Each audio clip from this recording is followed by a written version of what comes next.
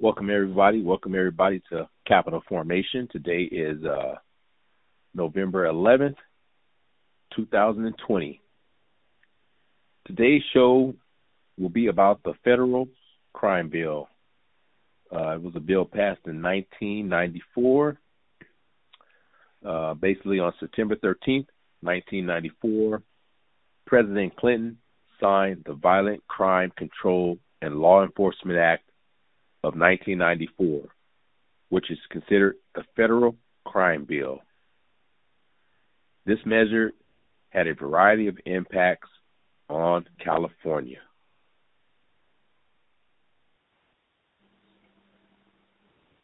Welcome to Fresno Capital Formation.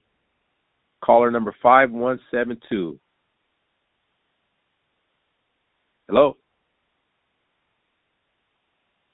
Hello?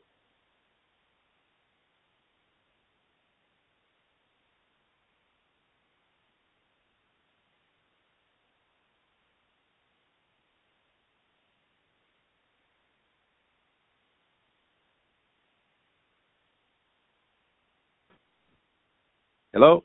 Hello. Welcome to Fresno Capital Formation. How you doing this evening? I'm good. How are you? I'm doing fine. You might want to introduce yourself and let everyone know who you are and your name. Start with your name. Okay. My name is Aline Reed. I'm a local Fresno resident and a chairperson for Fresno Freedom School. Welcome to the show, Maria. Next no, call on the it's line. not Maria. It's Aline. Excuse me, Aline. Correction, Aline. Yes. Welcome to the radio show. The next caller, want to introduce yourself? I'm Marquina. How you doing, Marquina? This is thank you for joining the show tonight. Today we're going to be discussing the federal crime bill, which was passed on September 13th, 1994 by President Clinton, which most people are not aware of, which is the Violent Crime and Control Act, or the federal crime bill, and how it impacted the black community and the single-family households. Oh, okay. Wow. Is that the one where they identified certain people as super predators? Yes, exactly. And they imposed mandatory sentences, and it was more like the prison boom in the 90s where California was subsidized for building prisons to incarcerate individuals, and it mandated sentences. Now, they look back and said, hey, some of these guys that were sentenced for either drug offenses could have went through drug diversions. But at that time, the law enforcement, they between 3,000 and 4,000 new law enforcement officers were potentially hired into California, which was a share of the Cops on the Beat program. And, of course, they've targeted certain individuals that they consider, like you said, violent individuals, or, they profile them, super predators. Right. And that was a bill authored by our now president-elect, so therefore, he did get a lot of our votes, but at the same time, there's irreversible or irreparable damage to the family households, where now there's a lot of kids growing up in those days without a father figure based on this author of this bill. Mhm. Right. Right. Yeah. I think a lot of people don't remember that Joe Biden was the head of the I want to say Judiciary Committee, but when Anita Hill was having her trial that hearing. He was in charge of that, and he was very rude to her, and a lot of people are getting amnesia about that. Yeah, there's a lot of people who got amnesia, but, a lot of the progressive people, they have not forgotten about history. There's a few people that talk about that. That was social engineering, or like you said, political engineering in plan. And some people had to sign off on that, where there were senators, I believe, as well as the NAACP, that said, okay, we want certain things included in that. I think one of the main things that people that bought on, or at least was sold by it, was that, a lot of women were back then was experiencing domestic violence, where it created consequences on those crimes that were against women. Wow. Yeah. I think we're going to have to, progressives are going to have to rethink what their agenda is and how they're going to approach it, because if the problem in the past is so-called liberals and progressives have made so many concessions that we've given away everything, and our foundation is full of sand. So we have to decide what's important and what's important to fight for. I mean, Marquita, what do you think about where we need to go in the future?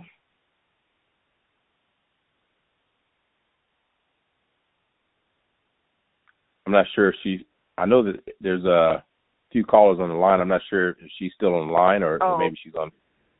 Oh, okay. Well, brother, where do you feel that we need to go in the future?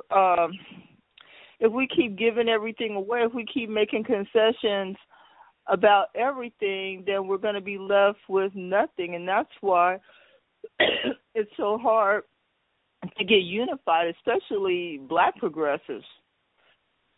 Well, I think, our vote should have some kind of power to that.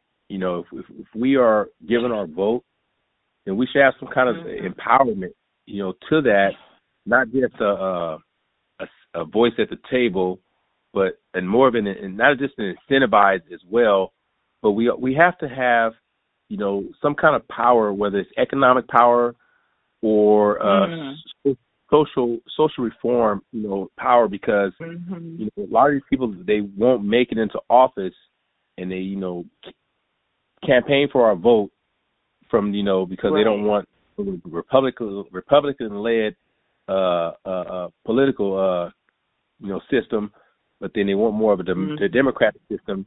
But then at the same time, they do forget about the history, especially some of the laws that were passed. Just for example, that federal crime bill, it increased federal penalties for many crimes, and a lot of people that suffered, or at least took the prosecution statistics of that was blacks and other minority groups, Absolutely.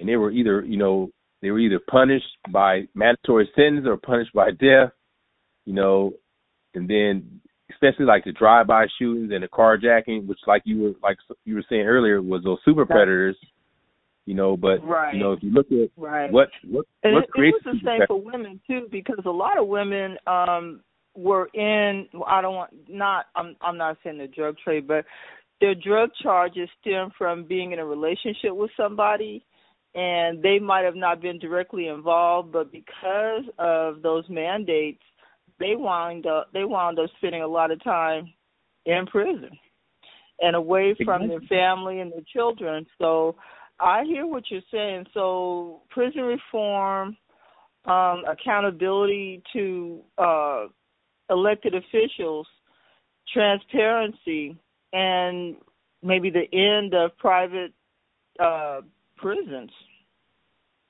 Yeah, because that's a big monopoly right there. Those private prisons, they make multi-billion dollars from the phone call system, actually the canteen, the commissary.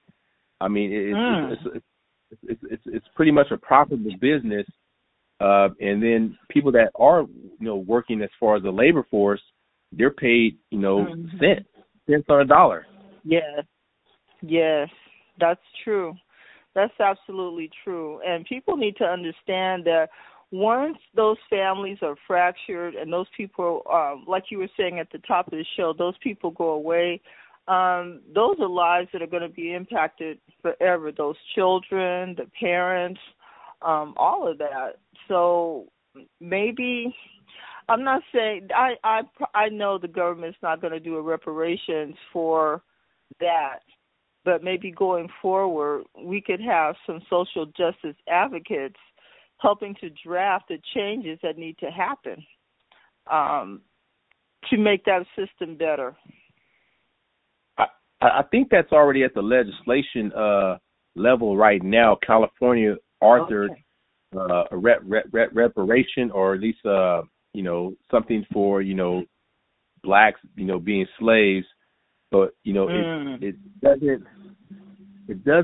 won't make things whole again from the broken up families.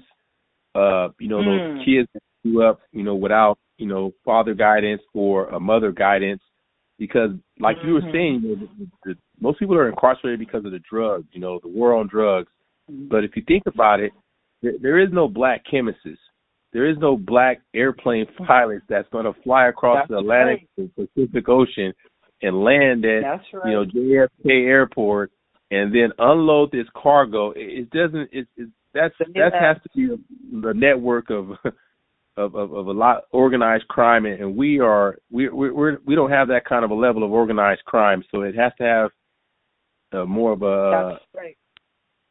It's a plan by design, but then the punishment, from the justice system, is punish the minorities, and it goes back to the the funding that they authorize. They authorized $30 billion from 2000 to 2001, or over a 6-year period, to increase the policing, community policing, and then we go back and look at the Floyd Harris, the other people that are everyone is protesting about, the Breonna Taylors, so that right there, it's a systemic problem, not just racism, I would say.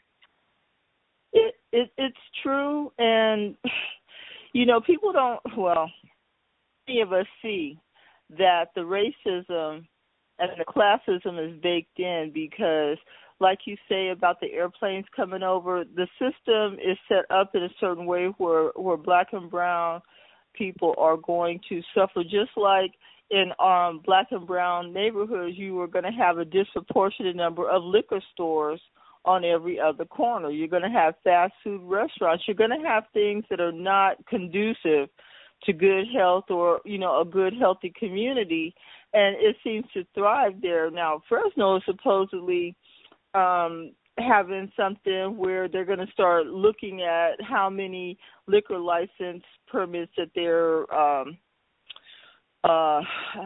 okaying and everything, but they just did another one in Central West Fresno. So, it's all about the money, and black and brown communities continue to suffer. And I would say Asian communities, too. It's okay for them to make money off of us, and then when something happens, to just love it. Yeah, that goes back to the monopoly system or the sales tax. But I think one of the main things that put the spotlight on them not issuing so many of those liquor licenses and having a density of so many liquor stores within a certain population density is because Fresno was labeled drunkest city in America.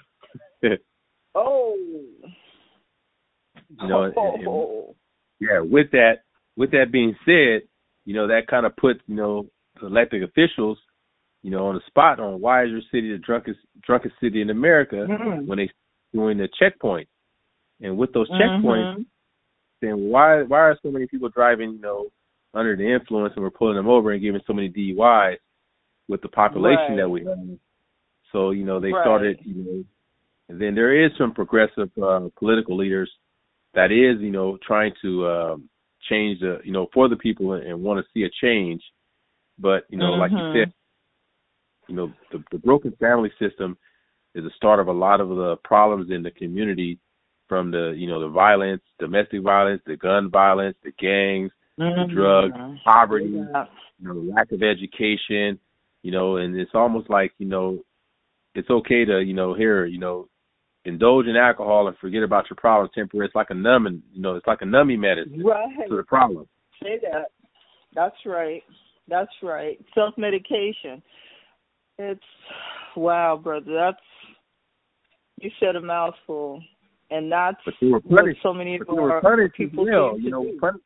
We're punished as well for the inequality. Right. And so many people, I'm trying to figure out going forward how we as activists and progressives continue to work at changing the narrative, because it's not all gloom and doom in these communities. Most of the people in so-called poor or low-income communities work every day.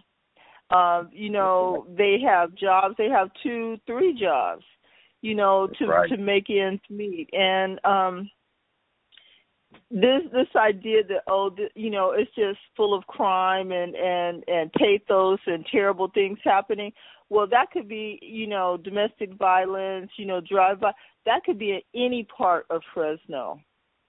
The domestic violence and that kind of crime. So people need to get this thing out of their head, and that's racism and classism when you start talking about, there's only crime in Southwest and Southeast Fresno, because that's not true. That's not true. It's interesting that you say that, because I talked to a older gentleman that was a resident of West Southwest Fresno today, and he told me when he was growing up in the 50s and probably the 40s that they were not allowed to cross the railroad tracks. And I was like, what do you mean the railroad tracks? And he was saying that, he had to stay, from the redlining. He had to stay on, southwest side of town, because if he didn't, that, they wasn't accepting him on that side of town. And I was like, wow. And he said that, they had to build their houses, on the Southwest Fresno side, because they knew that they shouldn't, they can't go across the railroad track. Yeah, he's not lying. My parents came here after World War II, and my dad was in the Navy. And I'm gonna tell you, brother, I live in Southwest Fresno, where they built their house. They could not get a GI Bill loan anywhere in Fresno. They had to drive to Merced to this little mortgage company called Newton Mortgage. I still remember my parents talking about this, for them to get a loan to get redlined into Southwest Fresno. Yes. My dad built the house himself, but couldn't get a loan in Fresno. They did not have bad credit. They had a house in Texas that they sold, and so they were already property owners, and a good risk, and he had a GI Bill. So the brother that you were talking to, the older gentleman, he's not lying. He was right about that. And this is our legacy here in Fresno. And he was saying he owned a property over there by on, I believe, Jensen and Walnut, over there by I believe Miss. He was saying that he wants to build out there now that they're building the college and breaking ground. He was like, now the land is appreciating more, because back for so many years it was undervalued and wasn't worth anything. And another guy was saying that somebody went in and completely remodeled a home and went in and only got $140,000 for it. Well, if you did the same thing on the north side of town, you're going to get $250,000, over $100,000 more. Yes, this is an ongoing problem. I don't know if you've talked to people who about the gentrification of Southwest Fresno, because investors are buying up homes from elderly residents and flipping them, and I'm not saying that that's illegal or anything like that. The same thing happened in Oakland, but it changes the personality of the area.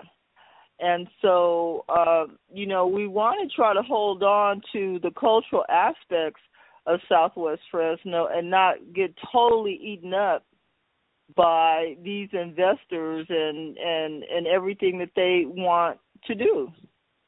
So that's going to be that it's displacement. important for the residents to have a voice. They call that the displacement. It's displacement. Displacement or the gentrification is what they call it. Wow, brother. I know that we've gotten a little bit, away from the crime bill that you were talking about, but it all fits in together. And I'm trying to figure out why people are having such a hard time with defunding the police.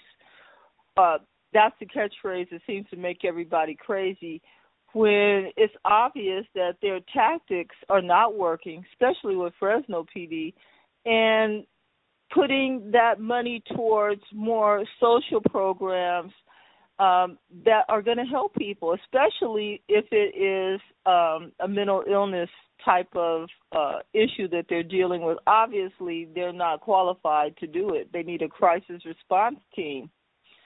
So you're suggesting like a triage center or something like that. So, yes, that if it's not a nonviolent thing and the person doesn't have a weapon, Fresno PD doesn't really even need to go unless it's for, backup. I mean, they need to be sending mental health and social service personnel out there to deal with the person instead of beating them up and throwing them in jail, which is what is happening now. Well, there is 2 programs. There's actually 3. There's Stop the Violence, I believe the Fresno Street Saints, which is Joby Jones. I really can't speak for them. And then there's another program called Advanced Peace. They had a difficult time on trying to get their funding, but their funding is coming from, the city. The third group that I do know is because they refused it at first. Mm-hmm. Yeah, they rejected it. And a lot of people are opposed to stipulating that, the stereotype was being met. And then the third group that I know is called Fresno United, Stop the Violence. Those 3 groups are the grassroots of the West Fresno area that is looking to, make a change and reach out to, to those people that are, caught up, I would say, in between the I would call it the purgatory area where they don't know exactly if they're going to, stay on the right path or the wrong path. Right. But like you said, they need to increase the substance abuse treatment programs because a lot of people are out, using these drugs now, and these drugs that they're putting on the streets now isn't the same. It's actually killing people because of the fentanyl. I think it's fentanyl. A lot of people are dying over the fentanyl, which is, that's a regulated, controlled substance, and people are dying. Yeah, it's not like that's what killed Michael Jackson and Prince, I think. Wow, that stuff is so. I didn't know that it had gotten to the street level. I mean, I don't know a lot about street drugs, but I've heard the name. So wow, I didn't know that. I did not know that. Even marijuana now is just as dangerous as crack cocaine now. I mean, it's gonna kill you the same if you smoke marijuana. It's like you might smoke marijuana, it might be more deadlier than heroin. So I'm like, well, you don't know what you're buying and what you're getting on the streets. And then the other part of it is they legalize marijuana, but then the people that were sentenced and persecuted, or at least, caught with a certain amount of marijuana and did mandatory sentences, they're not going to be able to benefit from the new legalized law. Exactly. You know what? You make an excellent point, and I have wondered, now that they've legalized marijuana, are black and brown people going to be able to get into the business, or is it going to be taken over and run totally by European Americans? I'm just asking.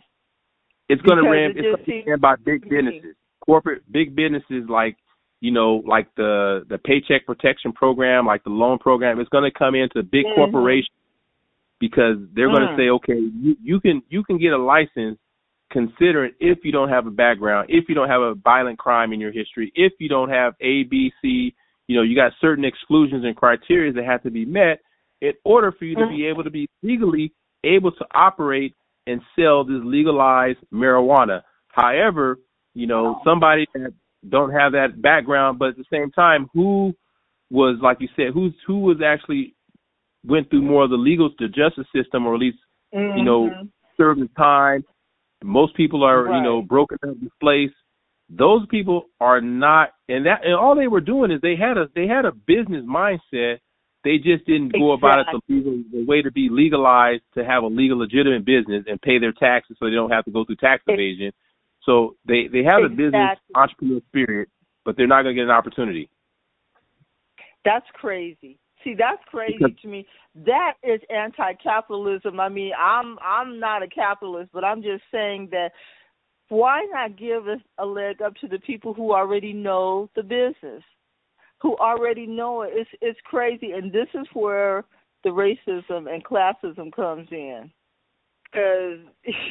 But you're right. I'm sure it's going to go like that with the big business people taking it over. But Fresno has a lot of work that it needs to do to make things better for the residents, the Black and brown and Asian residents that live here. So, but when you say people are talking about they're opposed to defund the police, back in 2000, or even 1994, when the federal crime bill was passed, the police had got $30 billion in funding to ramp up their. You said billion? 30 billion? 30 billion. The number 30 billion. Wow. 30 billion was authorized and California qualified up to 1.2 billion in a grant, for state prison construction. That was just for building prisons. That was when, all the prisons started to expand and build. But from 2000, it said the bill authorized $30 billion for programs over a over a 6-year period. So basically, $5 billion a year was given to the police department to, community-based policing. So you're telling me, even whether you defund or fund or overfund, what did they do with that $30 billion? What change was made with $30 billion given to the to police reform? Exactly, brother. And this is what I don't understand. With that kind of money, starting from the 90s up till now, I remember when they started to militarize the police departments and things got a lot more, hairy and scary in that respect. But if my thing is this, to me, it's common sense. If you are not using the money that you already have, why should we give you more money to do what? To hire more people who are ineffective? To hire more people who are going to brutalize the community? I mean, our taxes are paying for that. We're paying their salary. And it's just like this Fresno Police Reform Commission that they put together. I read, the report and everything. There should have been very few police officers on that commission.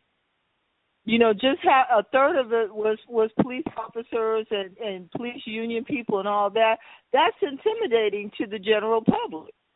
That's the whole point, I think. They threw all this money at it, so where are you going to spend it? So you make a good point. Wow, $30 billion. That's a lot of money. But that's distributed through all the United States. So, but California probably got about 0.2, maybe 1.5 billion. But we're looking at, like you were saying, they have to have people that are on. If they did look at selecting committee members, it's almost like saying, okay, you have a car, you have insurance, but then you get into a car accident, the adjuster comes out But who does the adjuster work for? The adjuster works for the insurance companies, which he's going to look out for the best interest of the insurer and give you the least amount of money for what your car is worth if it's salvaged or repairable, right? And that's what this situation looks like when you look at these committee people. You know, they're talking about, you know, community or reforming or improving it where, you know, I mean, we have to have a balance of law and order. Don't get me wrong, you know, because you know there has to be a police, you know, need and a presence, but it has to have more social programs, social justice programs, programs involving for you know, education. You know, I mean, a lot of people, the legal immigrants were incarcerated from that. You know, it's violent offenders, you know, and women domestic violence programs. But we lack things for the mental health illness. That right there, it's legally okay for you to be mentally ill, but it's illegal for you to do a crime. You will be incarcerated with mandatory sentences. But if you are under a mental distress or mentally ill and go commit a crime, so your punishment will be dependent on your psychological evaluation, where the psychological damage is already there when people are out committing the crimes because they don't have a father figure or their home environment is not, you know, adequate enough for them to be productive. Absolutely. And what you say about mental health and domestic violence goes hand in hand. I think about with the advent of this pandemic that we've had, think about the people who are stressing mental health-wise or, you know, whether it's from, you know, something, you know, internal or drugs, alcohol,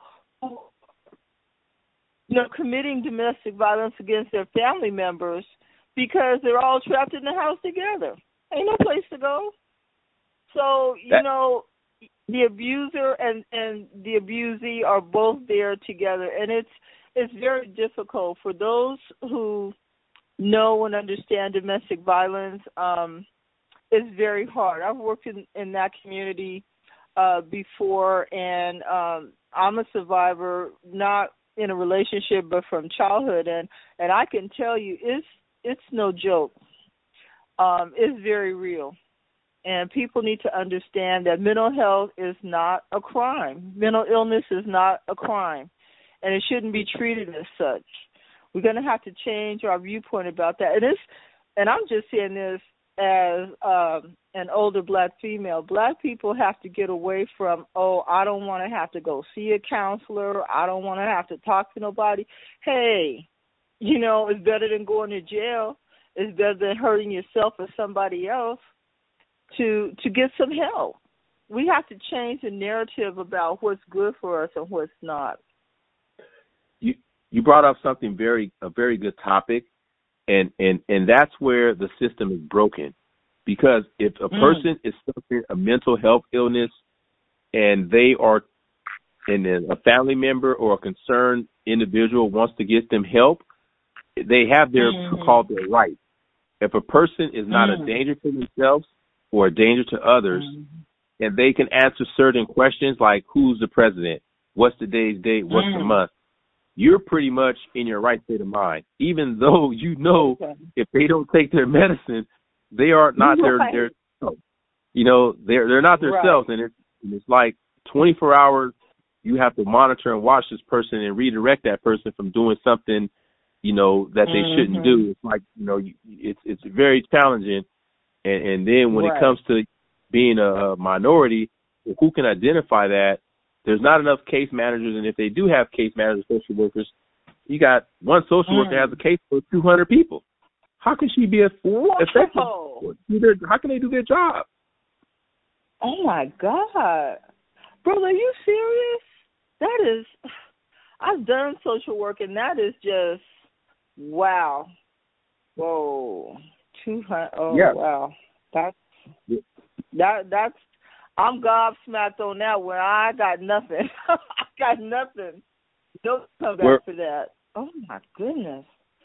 Well, the best social programs we're going to have is going to be the pastors in the community, the local, the faith-based organizations, the churches, that, you know, can not only have the, you know, the calling of, you know, of their calling to, you know, pastor the sheep, but also be able to provide those social services, you know, to combat crime against battered women, you know, anything as far as education, drug support program. But they're grants, you know, how are they getting the funding to get the professionals, you know, that can go out and pretty much be missionaries in the community? Well said. That's Catholic Charity seems to do a really good job, but I know that they are, you know, a nationwide thing, and they just have a branch in Fresno. But you're right; the churches need to have a bigger hand in doing this, and they need to get from the city and the county. I mean, when I was a kid growing up, if you had a problem, whatever your problem was, whether it's illness in your family or, you know, an accident or something, you went to your pastor, you know, and you went to your church, and your church helped you. Now it's different. A lot of people, you know, and that needs to change, because there are a lot of churches. I know a lot of churches in Southwest Fresno. I don't know what the count is now. The last time I counted, it was like 25 in Southwest Fresno alone. Because see, I think, you know, if a person was able to say, you know, if I can call this hotline and they can connect me to my nearest church, which is maybe 2 or 3 blocks away, and I can say, you know, I'm having some problems in my home, I'm having some violence and some drug issues, you know, they can say, you know, let's get this process started to get you, you know, with these, connect you to these social service programs, so that, you know, and if there's a person in the house that's a violent person, you know, we can get you removed out of that environment, and get the kids, you know, removed out of that environment, and deal with the individual, where you have those groups that I was telling you about, you know, maybe like Stop the Violence or Advanced Peace, or the other organization I was telling you. They can come in and talk to the individual, or basically, or, you know, and that's what leads to these, you know, these hostage situations where if the police is called, then they're saying, okay, I thought he had a weapon. He looked like he was reaching for something, or he ran from him. We shot him in the back. Right. Absolutely. You're absolutely right. And I'm saying senseless killing, but they can make it their narrative. They can make it stick. So if we want to build healthy communities, what you just described is the kind of thing that we need, and it's doable. You know, this is not pie in the sky stuff that cannot happen. This is something that can happen if people are committed to change. I like the way you think and you put that. The key is committed to change, but we have to go back and look at how we've been social engineered and social conditioned to you know, have the way the community, or the way that we're so disproportionate, you know, from lack of funding, being you know, disenfranchised. Our vote doesn't have no power to it. We have no political power, but we have a vote. You know, it's like we're naturalized citizens, but we have this, you know, the way we're treated is indifferent. Exactly. There's no accountability when things aren't done that should be done, that, you know, that we've asked for it to be done. You know, and it's crazy. It makes me so angry when I think about older parts of the city, like in Southwest and probably Southeast Fresno, that are deteriorating, and, you know, Northwest and Northeast Fresno are thriving. And it was explained to me that, oh, well, you know, when those areas were built up, that, you know, the developers came in and, you know, they put in a pot of money to maintain trees and mediums and all that. Well, okay, but, you know, homeowners in Southwest and Southeast are taxpayers too. It might not be on the same level as the other parts of the city, but where are their tax dollars going for? I mean, what are they getting? What benefits are they getting for their tax dollars? Now you're talking about valerium tax, because that's where the property tax, the sales tax, all that stuff is what funds municipalities, and their tax dollars are spent in what they want, these Measure G funding. I think they had to fight just to get some road repair work in the West Fresno area. It was like saying, hey, why are these roads over here so badly messed up, but you see them always resurfacing and repaving roads on the north side of town? They saying, well, because they put more tax dollars into it. But if you owned a car, what somebody told me once, they said, I wouldn't own a Mercedes-Benz in Fresno. And I say, why is that? They say, because the roads are so bad, you would have some bad shocks, and you'd be going to the repair shop where you might as well just drive a Cadillac or something else more economically, because the road will tear up your luxury car. I believe that, because there is a lot of potholes around here. That is true. Yeah, you'd be waiting to file a claim for your pothole damage. Yeah, it's true, and it doesn't have to be like that. I mean, my mom, who lives close to King School, had a tree situation where the city's tree roots were getting into her water line. We're talking $300 a month water bill. I remember that. I thought this. It was crazy. There from our city person just wanted. Well, I only have $50,000 a year for the entire District 3, and I don't have enough money to fix all the things that needs to be fixed, whether it's roads or tree removal or stuff like that. And he's the one that broke it down about the developers on the north side and all that. And I'm like, okay, that makes sense, but why penalize the people who have been here all this time? And so what do we do about you still taking their tax money? How do we maintain decent roads and conditions in our older neighborhoods? We shouldn't just abandon them. I'm going to go back to an old school saying about Star Trek. They say the needs of the many are more than the needs of the few, but I say the needs of the wealthy are more than the needs of the poor. Say that. See, it's true. It's true. Yep. Definitely so is. I'm really hoping that Black and brown progressives can agree on an agenda going forward for Fresno, because it's last year during the Black Progressive Summit, the keynote speaker, who is a good friend of mine, Brother James Bell from the Haywood Burns Institute in the Bay Area, we were talking, and he was saying, Fresno is a different kind of flavor. He said it's almost as though, and because I was born in Fresno and raised here mostly, I was like kind of offended. And then, I started thinking about all the stuff that we've tried to do, that we're working on doing, that we keep struggling against. And it was hard to not kind of agree with him that the culture here is rotted. The culture here, in certain aspects of, There's a gentleman. If you ever have time to either go on YouTube or read his book, his name is Claude Anderson. This guy talks. Okay.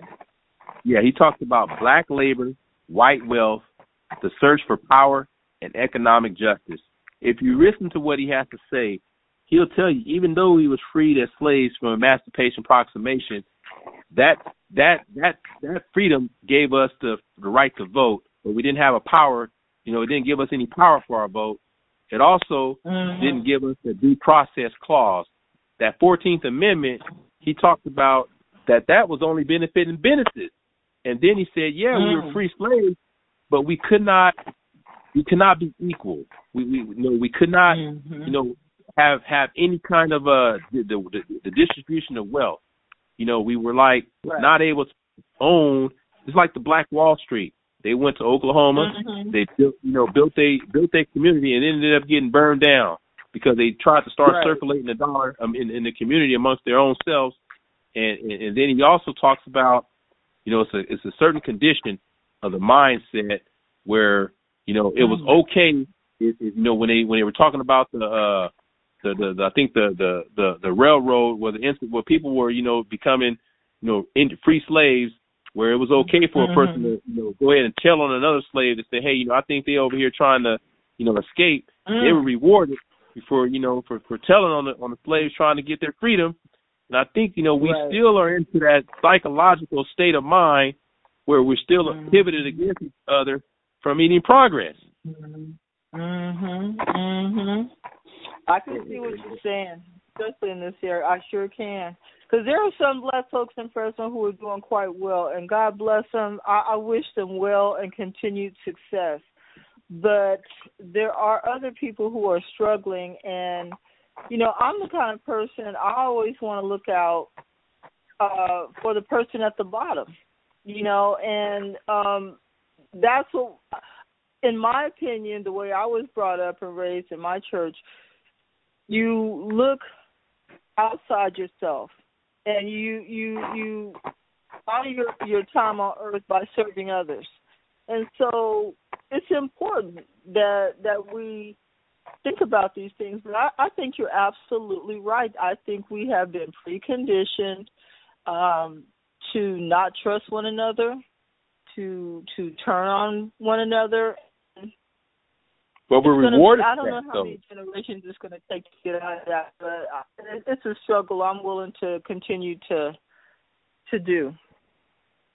Well, have you seen about the debatable discussion about Ice Cube, about the contract for Black America, what he's imposing that, giving us, certain rights and power where, instead of being disenfranchised, I mean, if you really look at what Contract for Black America is, he's talking about,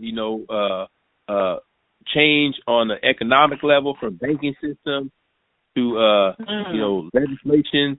I mean, the Contract for Black America isn't just, it's an open discussion, but it was meant to make a more perfect union, and for open up a dialogue. And I think, that's what we have to keep having in the community, is an open dialogue, and to also to make a more better community or a perfect community, and not, let the rhetorics, what we see going on with the political environment, like Trump, of course, Biden won the election, but he doesn't want to concede.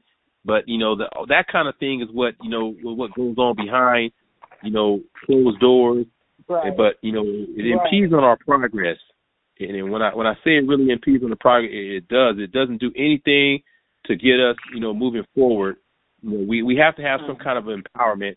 But if you go back and really look and understand what Anderson, what Mr. Claude Anderson was talking about from the Detroit, I believe it was the Detroit Business Journal, that dialogue that he had with that guy, I was like, wow, he wrote many books. And for that man to, talk about it, he kind of breaks it down for people to really understand, how we have to have group economics and not just, be consumers in America, because we have our own dollar. We have our own, spending power.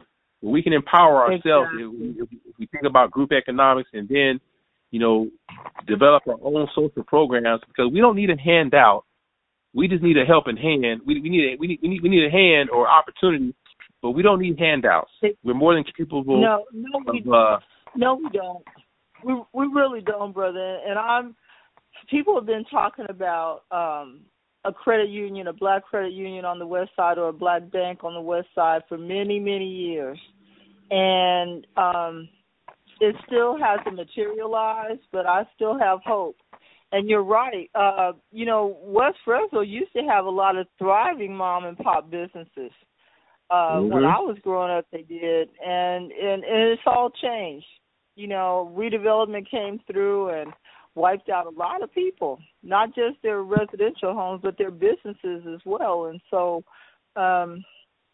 it's unfortunate, but you're right. We don't need a handout. We just need the guidance to set things up. And let our money circulate in our own communities.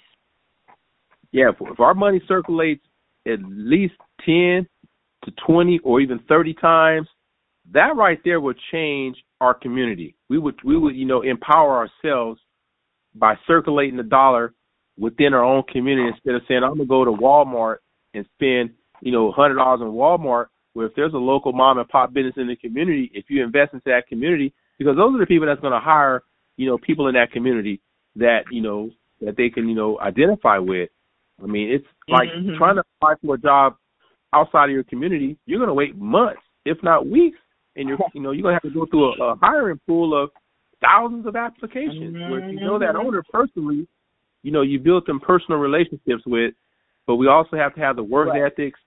The home schooling has to be there, as well as the values and the principles, and having some kind of a family values that we know that, okay, we're getting an opportunity to get a job, and we can go ahead and make ends meet and put food on the table, pay these bills.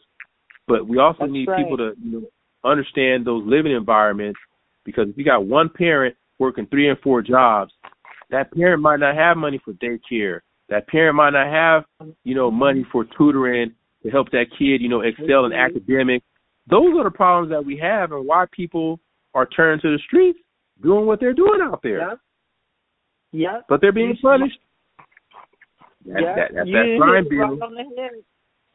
There go that crime bill again. Right on the head, brother. That's the crime bill for you. That's the mandatory sentence, because mom got to work 3 jobs or dad got to work 3 jobs, a single parent. He can't be there to, to supervise or parent the child, but they're saying, you shouldn't have kids out of wedlock. But at the same time, they're paying taxes, doing what they can do, and they just don't have that family support. Not to mention the schools that are not doing an adequate job for our children. That's a whole different thing. I mean, especially if you have a child who might be having a bad day, and the next thing you know, they putting this child in special ed, might not even really need to be in special ed, and this child is tracked as a troublemaker, and here we go. You got black boys and girls who are on detention, all these different reasons, and you could do a whole show of just about the whole education system and how it treats our black kids. So there's a big fight going on about that right now with the department, with the Fresno Unified, Clovis Unified, underrepresented, because there's people trying to make a change. You're right. That's a whole another show in itself, because they're not spending the time that they need to as far as curriculum level, giving people that one-on-one attention, or at least that that help them understand what their lesson is. Hello, you have reached Marquina Wilson's cell phone. I'm not available at this time, but if you leave your name and number. But anyhow, you're absolutely right, and the system, the education system as is failing our children. It really is, and it's not helping parents. And once again, property taxes go to pay for public schools. So what are we paying for? These are things that are, I want to say fixable, but they can be improved. The way that our children are treated, the way that they're looked at by teachers and administration. I don't want them looking at one of my nieces and nephews and saying, "Oh, they're black, so they obviously are a problem." No, that's the potential president of the United States. You don't know. That could be a U.S. senator. You don't know. But they label our kids. Sometimes people are going to school. They're telling them, "Oh, the kid might say, well, I want to become a doctor. I want to become a lawyer." They're saying, no, you need to go to become an auto mechanic or auto body person, or you need to go to school to be something else as far as a blue collar worker. than trying to have a white collar job.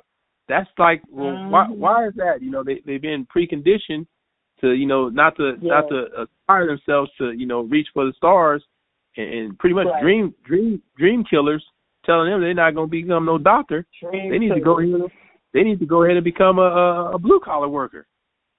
Yes, I like that term. You know, it's dream killer is adequate. That's very appropriate. That's what they told me in high school. You want to go to college? You need to learn how to type and go to secretarial school. That's what I was told.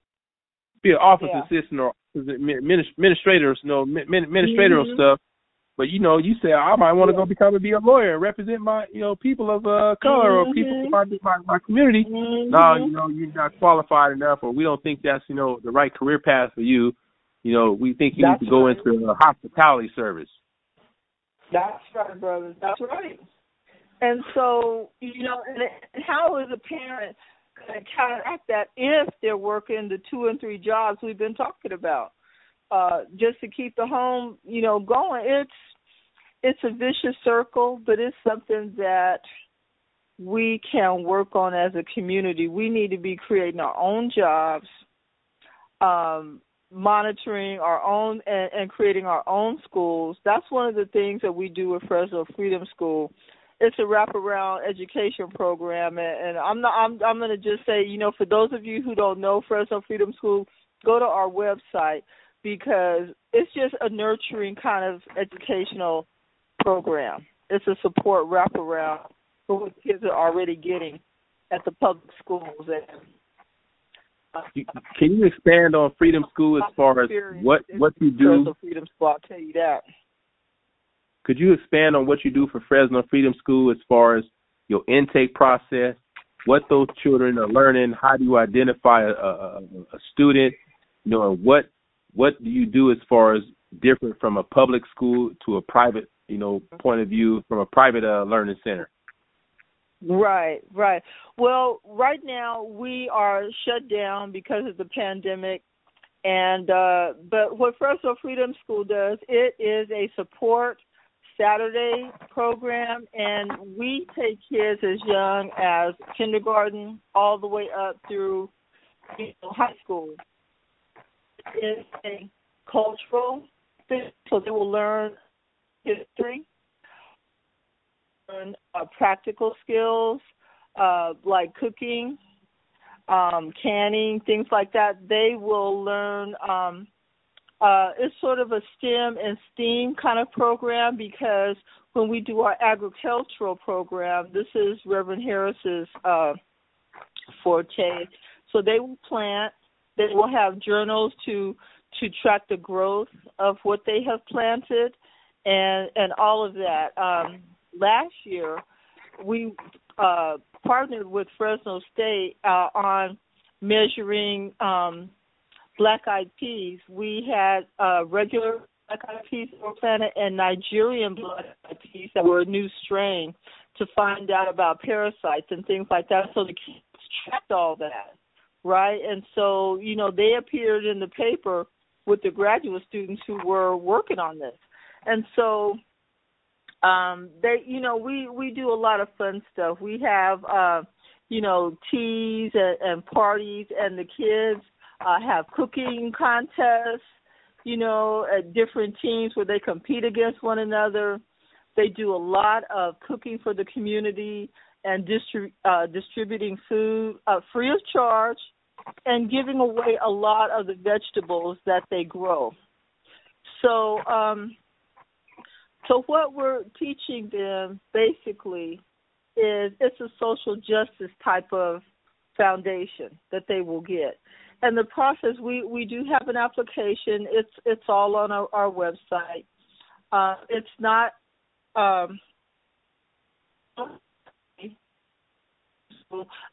it's like a trip or something that we're taking, but we do always need volunteers and things like that. And last year we hosted the Progressive, and for the last, I want to say 4 or 5 years, we have hosted Kwanzaa. We were the only group in Fresno that had a citywide Kwanzaa where we had different locations for every night. And it was an education thing, not just for black children and families, but for our, white people who wanted to come and learn about Kwanzaa, because the principles are very important. So the children get excited about Kwanzaa. We teach them to live the principles of Kwanzaa, all throughout the year, because it's important. And so that basically is, Fresno Freedom School in a nutshell. Reverend Floyd Harris and Sister Dr. Jean Kennedy founded Fresno Freedom School. I think it's been about 6 or 7 years ago now. It might be 8. And I think they started off with just boys, but now it's co-ed. And I will tell you this, brother, if you come do anything with Fresno Freedom, you will get the fever. And you'll see the passion that the children have and that the staff and volunteers have. And it's just a wonderful experience. It really is. It really is. Everybody who comes really has a good time. We are very welcoming. I haven't heard Kwanzaa except during Christmas time. That's not a household name we hear in North America, or at least the Americas. When we start talking about in Kwanzaa, which is the Nguzu Saba and the principles of faith, and Dr. Kawami, which kind of, reiterated that Kwanzaa, especially, the Umoja, for the unity and the, teach one. And then when you start talking about the agriculture part of it, I don't know if you understand, realize that Fresno County was rated number 1 in the nation in agriculture. Yep. They produced $7.9 billion worth of agricultural. $7.9 billion of agriculture in 2018 from farmers and ranchers in Fresno County.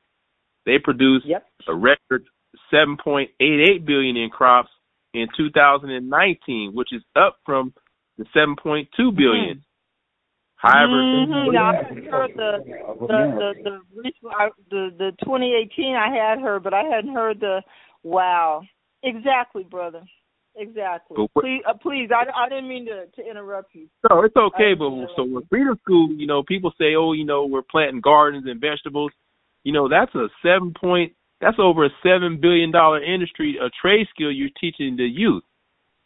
That's that generational wealth. That's what Fresno's made of, the generational wealth of agricultural wealth. See? So hands down the Freedom School is all I can say. Hands down the Freedom School, where they say, okay, planting in the garden, and what Floyd Harris is saying out there and putting seeds on the ground, that's a $7 billion skill to learn. That's right. That's right, and people need to understand that the agriculture is more than just planting. You agronomy, soil. You have all these things. You've got insect. Trying to get rid of the pests and things like that. All these things have to do with agriculture. So it's not just about planting and digging and all of that. And, some black folks might be like, we did all that as slaves. I'm not interested in being outside. But the truth of the matter is that being outside, planting something, harvesting something is very therapeutic. Gardening for some people is very therapeutic, and the kids, kids love dirt anyway. They're gonna get outside and do what they're gonna do, but the children always seem to have a good time. But brother, you make an excellent point when you're talking about how much money is generated in Fresno by the ag community. And, black people need to have a part of that. Yeah, we need more black farmers. Yes. Because the ground out here is fertile. That tells me the ground is fertile. Mm-hmm. Right for the harvesting. Absolutely. That's right. But I don't know if there's any other callers on the line that might want to,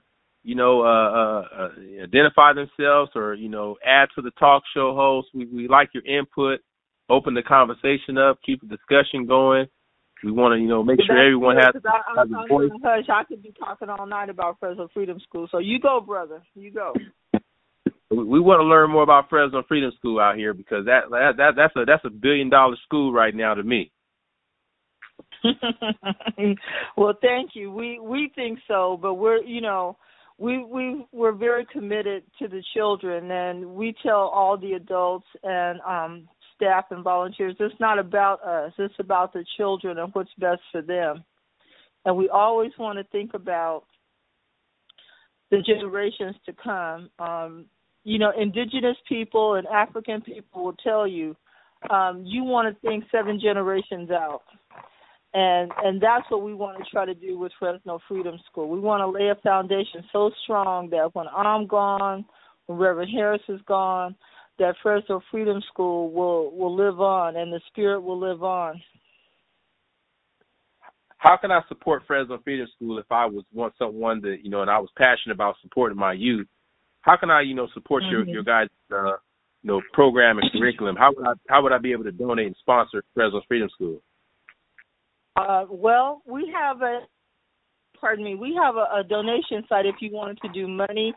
We really like it for people to actually show up when we have events. And, the pandemic's kind of put a kibosh on that for a lot of people. But if you have a special skill that you like to do, like if journalism is your thing and you wanted to talk to the kids and talk to them about what it is to be a journalist and how do you interview and the questions that you ask, we could do a class about that because it's the interaction with adults really gets things going at Fresno Freedom School, and the kids identify with that. We've had photographers come in. We've had different classes that were just practical. We've had auto mechanics come in. We have come in. I mean, it just depends on what your passion is. So it is to money. We do have a site for that.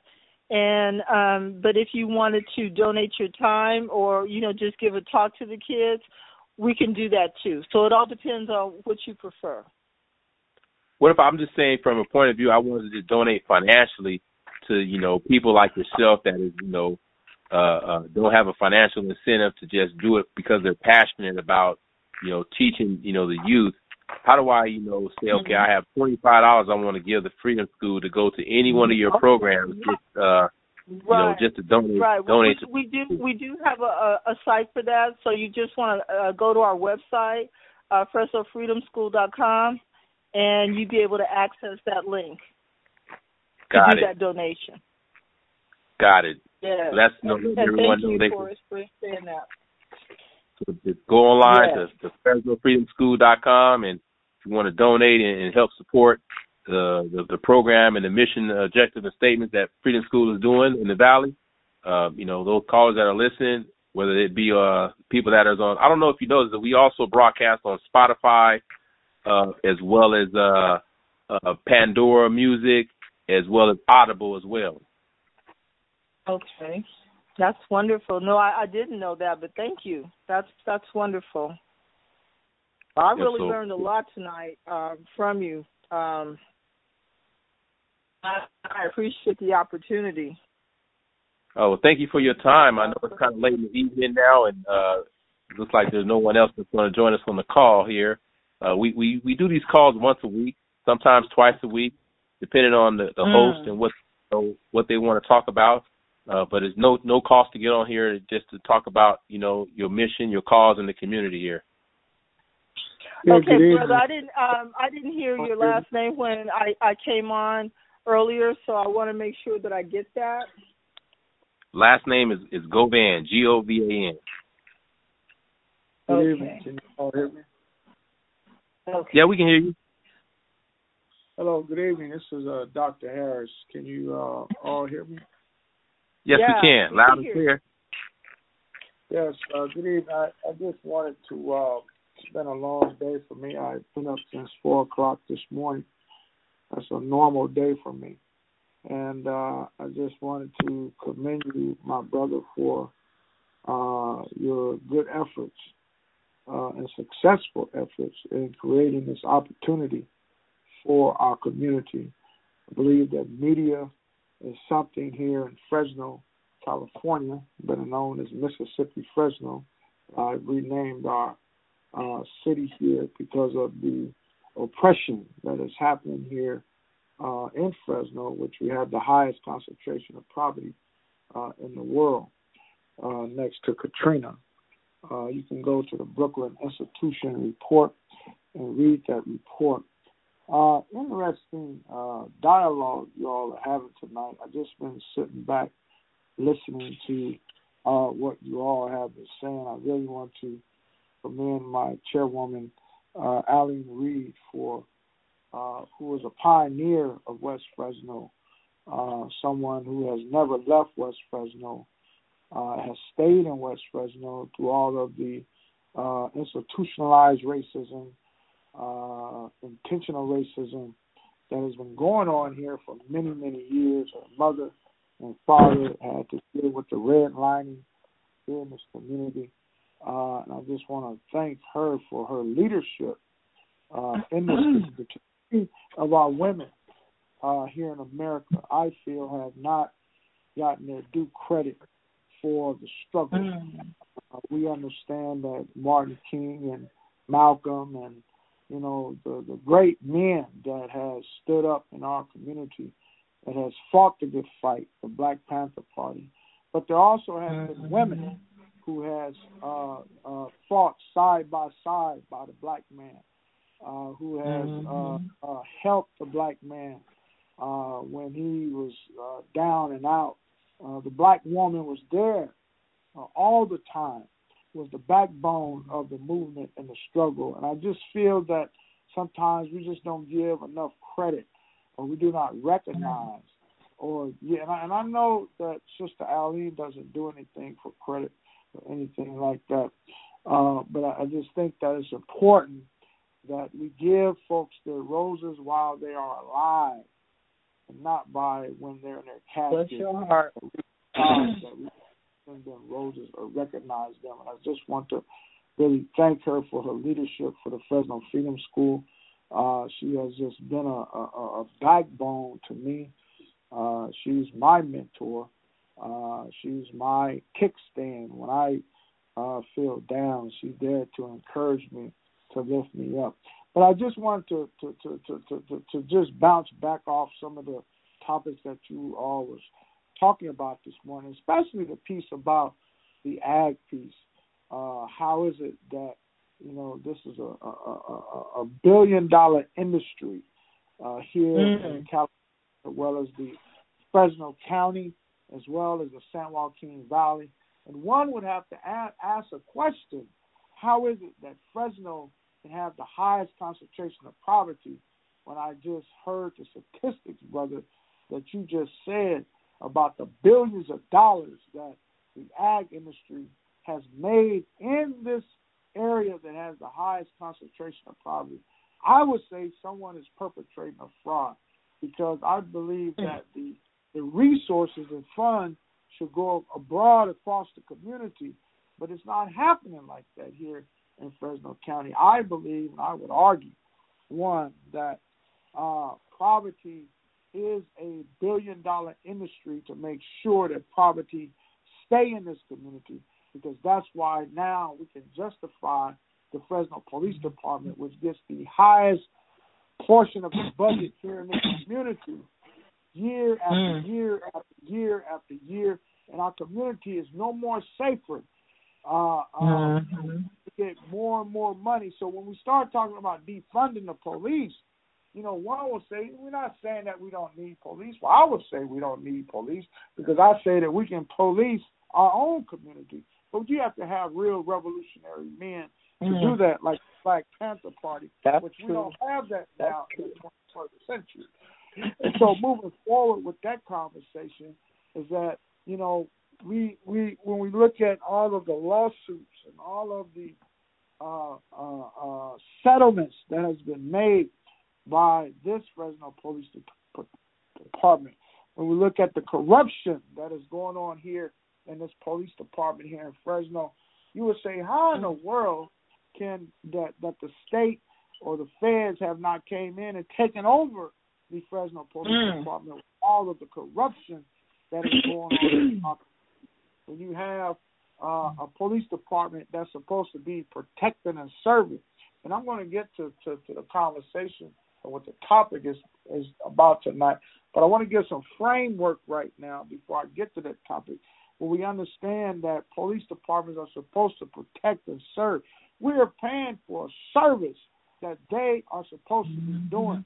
We're paying for a service that North Fresno is paying for, and we want a service that is excellent. But we're not getting that here in Fresno. What we're getting is we're getting organized crime. When you have a deputy chief who is selling heroin and narcotics under the leadership of Chief Dyer, now who is our mayor now. One will say if he was a black man as the chief of police, that he would be removed from office to say you're incompetent of running your police department when you are supposed to be out here protecting and serving your officers, not just officers, but your right-hand man is selling dope. That was busted by the FBI. And so we're paying for a service of organized crime. I would argue, one, that the Fresno Police Department is a conspiracy to the war on drugs here in Fresno, California, but you're not going to have ministers and preachers and organizers saying that, because a lot of them are, one, scared, two, they're bought off, three, or they just don't care. And so my point is, moving forward, is that we have to understand that the bill that was passed years, I believe it was 1994, I believe, if I'm correct, that Biden had something to do with that.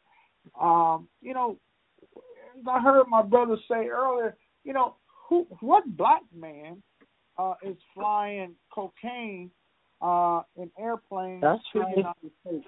What black man has a ship that is bringing in ships on big cargo ships and containers to the United States, and that dope and cocaine and heroin is hitting the streets of America, and now here it is, our people are selling it, but then we turn around and we get arrested for it, and then we have to do time for it. I mean, so the real enemy has not been arrested. You're arresting someone who is in a situation of trying to survive, but the real perpetrator hasn't been identified, and it's the U.S. government. And so when I heard someone, I believe my brother, was talking about Black Wall Street in Tulsa, Oklahoma, 1929. Yes, our black people built a city second to none that was better than white folks' city. Our ancestors had enough sense to know. You talked about the railroad track here in Fresno. Yes, there were many railroad tracks across America. Trust me, many railroad tracks that our black people had to go over and be maids and butlers in white folks' houses. But they understood that if I can endure, the Bible says the race is not to the swift, but to those who endure to the end. Our ancestors said, if I could just take the name calling, if I can just take being called a nigger, if I can just take being called a coon, if I can just take this white man touching on me inappropriately, but I just want his money so I can go back to my community and build my community second to none. And if that wasn't good enough, then the white man and the U.S. government came in and tortured and looted and burnt down our ancestors' homes. Listen, those properties, that land was supposed to be passed down to us today. It was supposed to be passed down to us today. It was not passed down to us today, just like these white farms have been passed down to their great-great-great-grandchildren, and you talked about wealth. You talked about wealth. So when we look at the farms now today in California, here in the San Joaquin Valley, I mean, we will have to talk about Colonel Allensworth and Tulare County, Kings County, how he came out here to build a city for black people. But do you think that we have enough sense here in California? We settle for them to turn our ancestors' brother. He came out here in wagons, man. He came out here with horses to build a city for us. And the best we can do with all the millionaires here in California, from basketball to baseball to hockey to tennis and all of that, we settled for a park, amusement park. So it shows you the condition of our mind as black people right now, that we have a problem right now. See, there was no way you could have done that at that time. Entertainers for white folks for over 400 years. When are we going to say, you know what, it's time for us to grab the bull by the horn, and we're going to build economic wealth for us today and several generations after us? See, it takes a real revolutionary black man and a black woman to think like that and understand by any means necessary we are going to build our community with you or without you. So we have a problem today that we have to change the mind of how we think here in the 21st century. We cannot continue to allow the government to do for us. We have to do for ourselves. Dr. Kennedy always wore a shirt that says, do for self or be a damn slave, man. This is where we at today. And so when people start hearing my voice, they get nervous. They say, oh, man, he's radical. He's damn right I'm radical, because the enemy is radical. If the enemy is radical and I'm going to be passive, they're out here to kill us. They're out here to destroy us, man. We have to protect our community by all means. I mean, I have to tell the truth about myself, man, before I can talk about anybody. I'm 50 years old, and I'm just now understanding the value of credit. Credit. And I told my people in the Fresno Freedom School, and you can ask my chairwoman right here, I said, listen, I want all of our children to understand the value of credit, general wealth. Yes, I want them to understand that we have to teach them our mistakes. Because I can tell you this right now. White people up north in Fresno, our Arab family, our Hispanic family, our Hmong family, they're building institutions right now.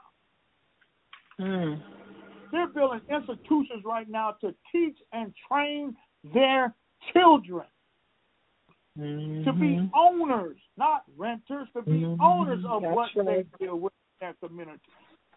It makes no sense for us to live in a community here in Fresno where my grandma came from Arkansas in 1950 and moved to West Fresno. And I'll be dog, we don't even own one black grocery store here in this city.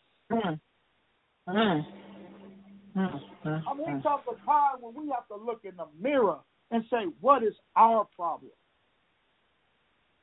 I mean, I'm tired of having meetings. I mean, that's why I say, brother, when I talked to you the other day, when you told me about your radio show, I said, brother, you just don't understand, man. I said, maybe you do understand. I said, but I'm so happy that you created this opportunity for our community.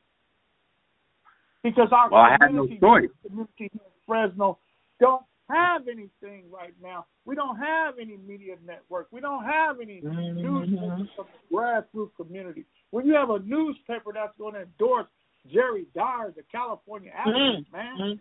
The most racist man, and I'm not saying he's racist just because, you know, it's 9:54 p.m. and I need to go to bed. I'm telling you, his policies was racist against people of color. That's right. And now you have him with the mayor of our city and our own black newspaper endorsing. Listen, it's not about the California Advocate endorsing me when I ran for mayor. It wasn't about that. This is about principle. When you sell out your community, you're worthless. You're sorry. I think what you're talking about, Brother Harris. Yes, sir. I recall what you're talking about. I believe it had some financial troubles, so it was more about business than it was about the community. Yeah. He was backed by a lot of lobbyists. A lot of people wanted to see him in power, so he was well connected. You got 3 black men running for mayor. That should have been the headline. But to endorse somebody like Jerry Dyer, that's unconscionable. I mean, money is important, but money can't be everything. And really, this harkens back to the slaves who were telling on the other slaves who were trying to escape. What price did he pay? How much credibility did he lose? That's just I'm gonna say this to the listening audience, and I'm gonna be quiet. I think I didn't talk enough. No, you can't be quiet because I'm gonna be quiet. I just want to tell our people who are listening, and especially our black people, stand up for something. You know, I don't know what it feels like to be a sellout. And I don't ever want to know what it feels to be a sellout. I'd rather die before I sell out my community. That's how much committed I am to my black people. I'd rather die before I sell out my people. Okay? I mean, if you look at Nat Turner in the movie that he made, that brother, when he found out that the plantation master was killing people every day until he turned himself in, what did he do as a leader? He turned himself in because he loved his people. But he understood that he had to do what he had to do. Because when you see your people suffering and you don't feel something inside, then you're really not human. You're really not human. Because you have to love your people unconditionally. Listen, the police department want to call our kids thugs and hoodlums and this and that. Those are my brothers and sisters, man. They're my brothers and sisters. They haven't gotten an opportunity. Condition. As my brothers, we talked the other day. If we got a brother who is selling dope, or a sister that's selling dope, or whatever the case may be, at the end of the day, they are a businessman and a businesswoman. Okay? Because they know how to deal with numbers. They have a product that they're selling to kill our people. But a real leader has to come in and educate and teach that brother and sister. Listen, man, let's take your skills and turn it in a positive way. But see, we don't have real men in Fresno that can go out in the street and deal with our brothers. See, our people want to go partner with the damn police.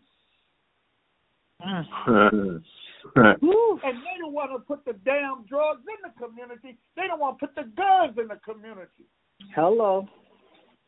Man. So I understand. Listen, I understand why preachers don't like me. I understand why the government don't like me. But I don't give 2 dead flies, man. Because my loyalty is to my people. See, the Bible says that the shepherd is supposed to lay his life down for the sheep. So every day I'm laying my life down, man, for the sheep each and every day. It doesn't matter what church you go to, what denomination. I don't even give a care what church you go to. All I know is we got something in common. We got dark skin. And we all came over on these boats, and the first boat was called Jesus when we sailed to America.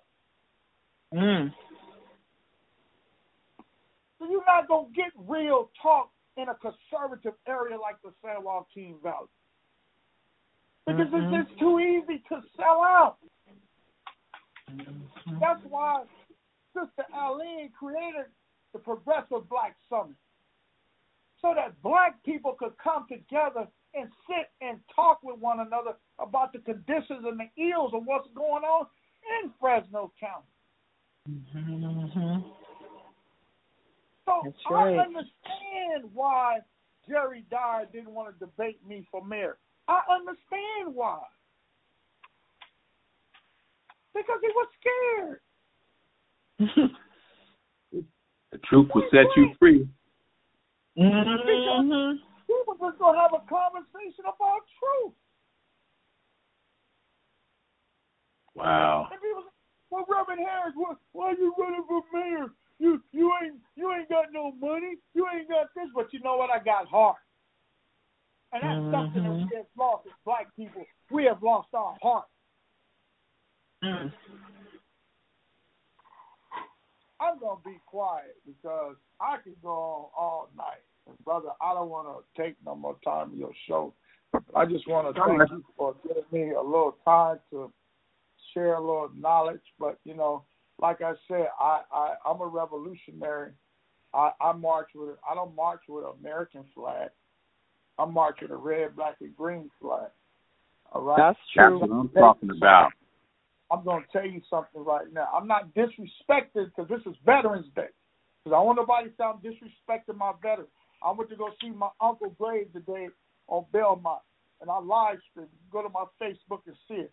I gave him all honors. But I will say the difference between that American flag and the red, black, and green flag. The American flag was flying when Jim Crow was here in America. The American flag was flying when they made the U.S. Constitution and George Washington was raping slaves and Lincoln and the rest of them.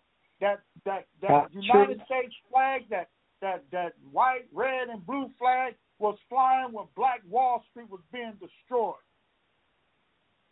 But that red, black, and green flag ain't done no harm to nobody. Mm. Now I'm going to let it rest. I'm going to let it rest right there.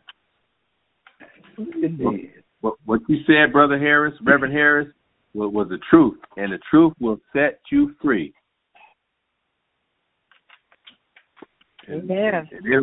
They don't want to hear the truth because once you hear the truth and you know the truth, you know you have the choice you have to make a choice. Like you said, look in the mirror and face that reality. And there's two coins. There's two coins of the city. There's the rich, the wealthy, and the poor. And no one wants to look at that reality. They want to keep each other down. Can I ask both of you one question? And I'm sorry I said I was going to be quiet, but I just want to ask one question. Go for it. Maybe I don't have enough education.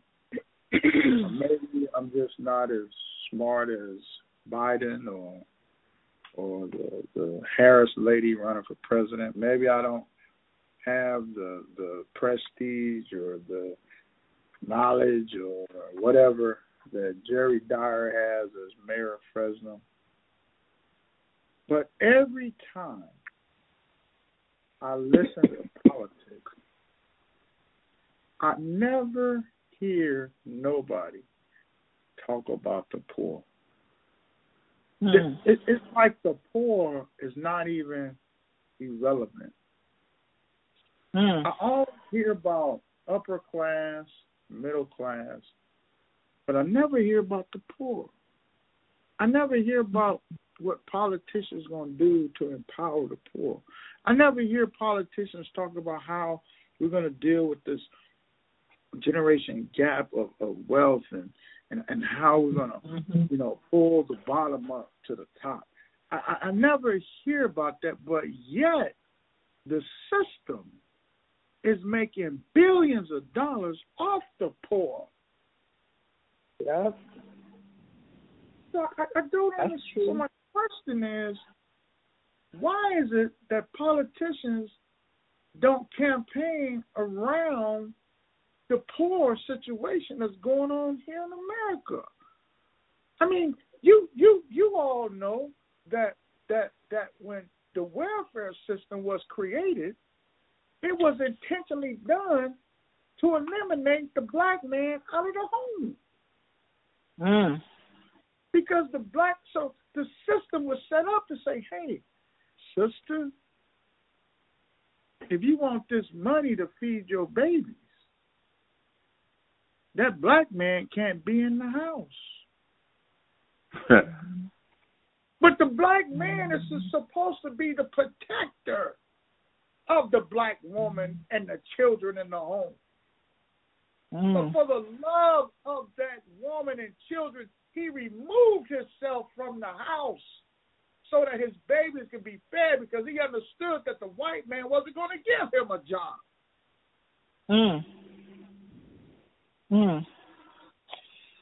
And so then, when he left, the woman then turned around and started depending on the government. And so she will lose respect for the black man. He has no value anymore. And so we talk about how the black family was dismantled and destroyed, man. It's a generational curse in this country, especially in Fresno County, man. Because now we got all these black kids out here shooting and killing each other every night in Fresno. I mean, Cooley and Sterling, man, is getting rich off the killings and deaths of one another, man. This is a generational curse for the past 30, 40, 50 years in this country. That's why they had to, Sister Eileen, that's why they had to eliminate the Black Panther Party, because they had the blueprint of the liberation of the black family. Well, I don't know if the brother wanna answer first, but I was going to answer the first part of your question, Rev, about why politicians don't want to talk about poverty. They have demonized not poverty, but the word socialism. They want to throw socialism around like, oh, well, you know, we try to help the poor and help everybody. You know, we're a socialist society, and that is not a bad thing. Democratic socialism is not a bad thing. It really is the way things should be. And when LBJ talked about a war on poverty in the 60s, that's what he was talking about. But the welfare system that he created is just what you said, Rev. So I just want to say that that's why politicians don't want to touch poverty, because they got it linked up with socialism. That's all I wanted to say. All right. Thank you, man. I'm going to be quiet now. I apologize. I'm going to be quiet. Well, to kind of go ahead and the second part of the answer, at least from my point of view of what you were saying, why they don't want to acknowledge the poor is, you know, most of their campaign donors is from those the PAC, the super PAC, you know, and the poor people isn't funding their political campaign. However, they want that vote.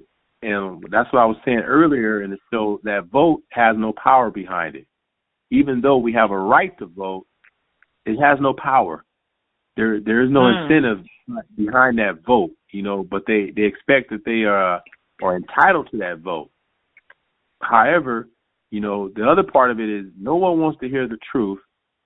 And if we go back to what Marcus Garvey was talking about, you know, the red, the black, the green, the Pan-Africanism, you know, we got to look at what those colors and the symbolic meaning of what that is. You know, the red, like how many people have died in the slave movement, in the slave trade, you know, all the way up to the civil rights movement. And even now, you know, people are being gunned down with unarmed black men and being killed. You know, that's the blood of the people, which is the red. You know, blood has been shed on both sides of the poor, the wealthy, and the middle class in the fight for liberation. You know, many black people have shed the blood. You know, what is the black? Like the Black Lives Matters movement. You know, that black represent, you know, the black people. But they're saying, oh, you know, you guys are, what do they call that, Antifa organization, you know, but you think about the other groups, the Proud Boys, he told them stand down and stand by and stand down. signaling to them, he's supporting them. Then we look at what our green represents, which is a symbol of our growth and the natural fertility of Africa. But we in America, we have no fertility in America, let alone the goal for our wealth.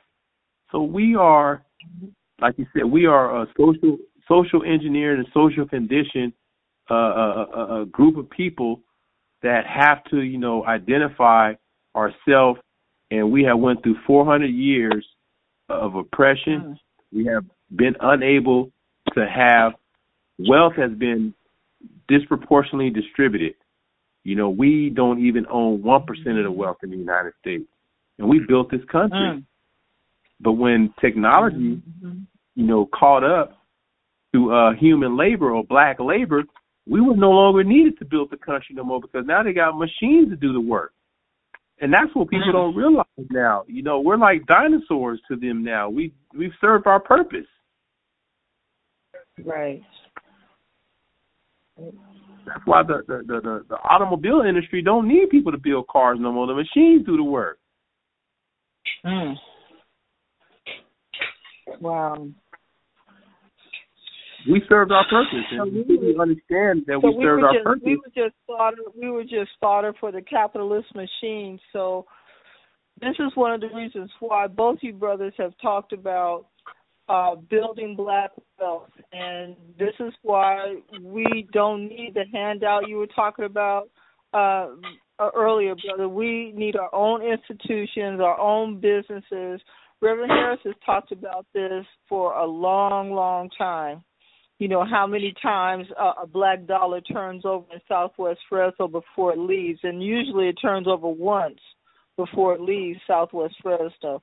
So we have work to do, and how we're going to do it, I'm not sure, but I believe it can be done. I mean, our parents and grandparents did it, and they had less to work with.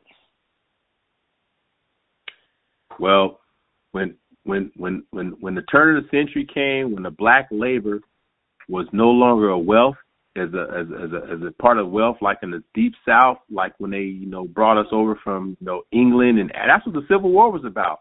It was about them saying that you need to ship us this cotton, you need to ship us this sugar, you need to ship us this refinery stuff to England so they can produce it and sell it off. They said, no, we're gonna use the slaves here. And the slaves outnumbered the white population. It was more about, now we no longer we are like the third minorities now. We're not the leading population anymore. And we need, and eventually we'll wake up and see we are third class citizens when we're third in who is the majority over here. And the wealth distribution is not equally, and like you were saying, how does a person get in power and and being able to be, making decisions in politics? That just goes back to showing you we have no political power. We have no wealth. We have no economics here. But there's a billion-dollar agriculture industry. We're not tapping into it. We're not tapping into real estate.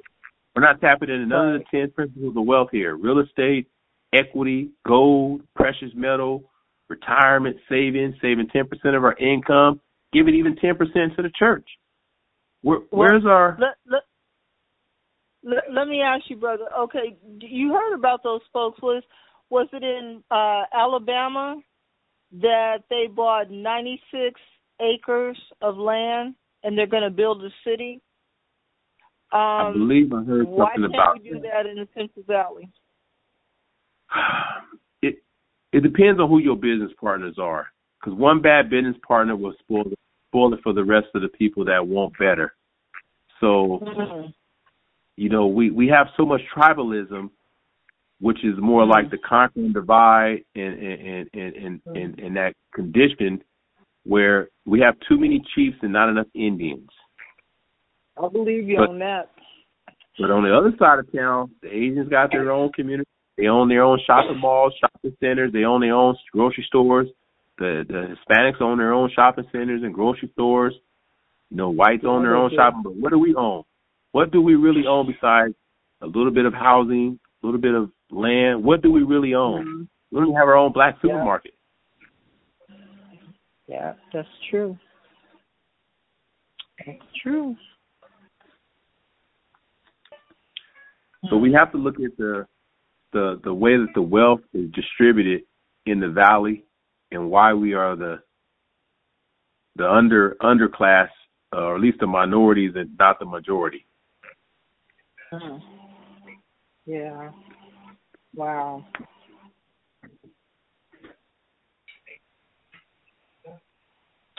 But I want to thank Floyd for getting on there, talking about, you know, the real deal here, and not sugarcoating it.